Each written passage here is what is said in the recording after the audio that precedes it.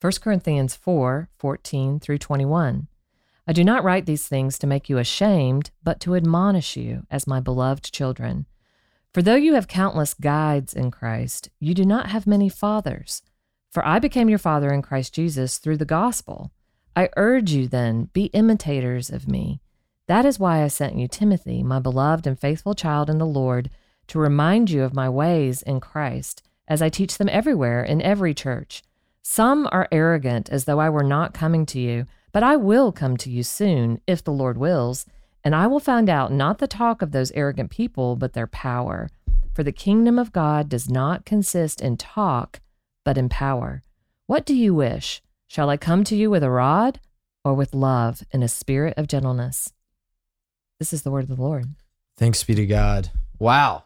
I love this passage. I know. So good. I specifically love he's addressing these sort of naysayers, and he's like, yeah, like, I'm not going to come assess their talk. I'm going to come see what they can do. Right. Like see if they put their money where the mouth is. Right, yeah. So Paul is like full scale, just bold, like running through brick walls now. Yeah. And,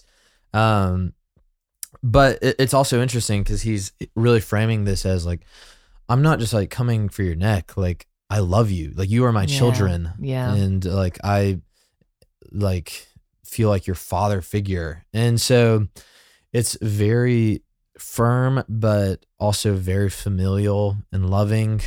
Right. And he makes this interesting contrast between guides. You have countless guides, or in Greek, you have 10,000 guides, but you do not have many fathers, which I think there's a lot of interesting stuff there. So Jennifer, what do you make of all this, these interesting tensions at play? Yeah, no, I mean, like, this is so interesting how he moved, here we had this very sarcastic tone, and now he's moving into this like fatherly, loving language, but it is very much asserting an authority with these people. Yes, rooted in love.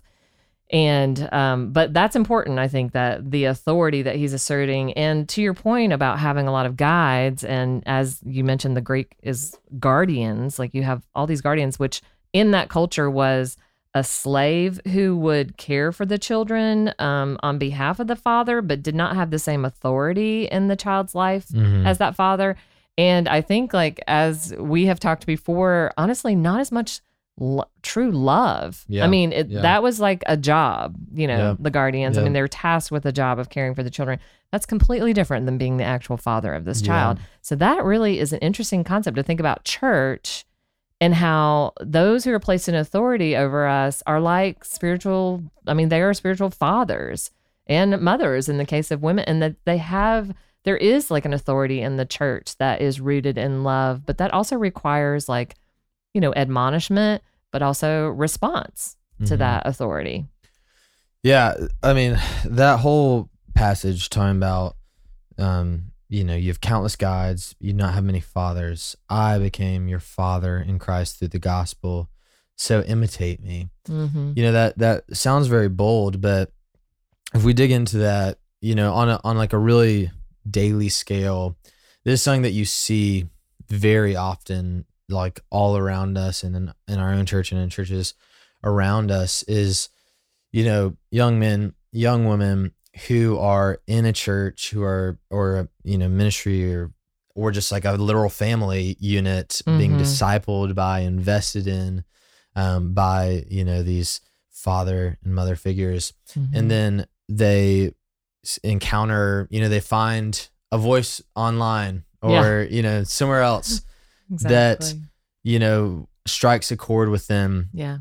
And then all of a sudden, these people who've invested in them, pastored them, loved them, discipled them, they become basically discarded because they don't line up with this guide, Yes. And the internet age, this is like one of those things where it's kind of scary how much this like ancient text like plays into the age of the internet. Exactly what's going on now. Yeah. It's just like so common now where, you'll be invested, or people will be invested in a church, and then all of a sudden they'll follow someone on Twitter or Instagram, and then, sort of get involved in that network of that person. And then, their ideas, their mind, their loyalty shifts fully towards this person that they've never met, that they don't know, that doesn't know them or care about them. Yeah. And all of a sudden, these people who love them are like dead to them. Right. And it's really sad. And far be it from me or even you or any of us to, you know, think that that's something that other people struggle with, you know? That's right. And that other people are at risk of, because we all absolutely are. And I love it. The answer to it is very simple. It's like, just re-enter the family. Yes. And, you know, look at the people that God has put in your life as mentors, as fathers, as mothers, and imitate them. Yes. I mean, it's like our own Blake Rogers used to say all the time that, you know, Twitter or Instagram influencer does not love you. Mm-hmm. The people in this church, the fathers and the mothers here, your spiritual mothers and fathers, they love you. They're engaged in your life. They're the ones that, you know, will take your calls in the middle of the night and will answer your questions and walk side by side with you through the messiness of life, pointing you to Christ. And we can't lose sight of that. And that's what, you know, sometimes people get, again, people are always so judgmental of Paul. I think that he would say things like, you know, imitate me, as if there's something in Paul that thinks that he himself is worthy of imitation.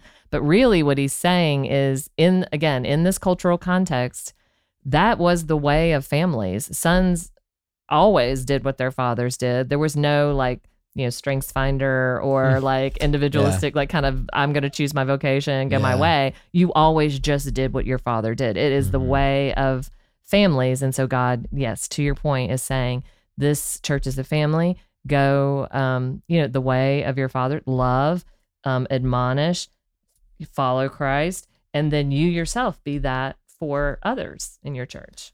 Absolutely. And, you know, we should just, I think another good practical thing is the people that we are most influenced by and we open ourselves up to the most influence from should be people who we can see their life and imitate them. Yes. And so naturally that's like the shepherds and the people that God puts around us. Now that doesn't mean, you know, authors and public speakers are bad. No, right. But it's just like they're lower on the food pyramid of influence in our lives. And, you know, I think we have all probably at some point had a public figure that we really admire and like they kind of have the highest seat at the table in our mind. Yeah. And then it comes out that their life is an absolute, you know, crap show and they're a bad person or at least did really bad things.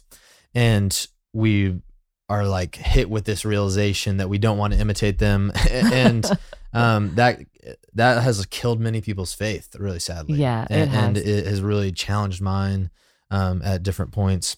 Yeah. And so it's one of those things where familiarity and transparency, they're far more than just like nice commodities, but that's actually part of building trust that transforms our life. That's right. That's right. And that's why Paul ends this passage with, I'm going to come and see if this is just talk or power. And of course, as we know, how does God show his power? It's through human weakness. 2 Corinthians 12:9, that this is, again, this cross-formed life, this cruciform life. Like if you, once again, like when you're walking with people and you see that these people are willing to die to themselves, that they are truly, you know, sacrificing for your behalf, that they love you in a sacrificial way that you're walking with, then that is the true power of the cross in that person and in this church and in this life. You don't need to go just follow eloquent and lofty words. You're looking for true power, and it's the power of the cross. It's the same thing he started with. Absolutely. Well, we're about to get into some even denser underbrush tomorrow in 1 Corinthians 5. And so we'll see you then with the machete. For Jennifer McClish, this is Will Carlisle. Thanks for listening to Our Daily Rhythm. I'm Jason Dees, one of the pastors of Christ Covenant, and Our Daily Rhythm is a ministry of our church designed to help you more faithfully and effectively meditate on God's Word.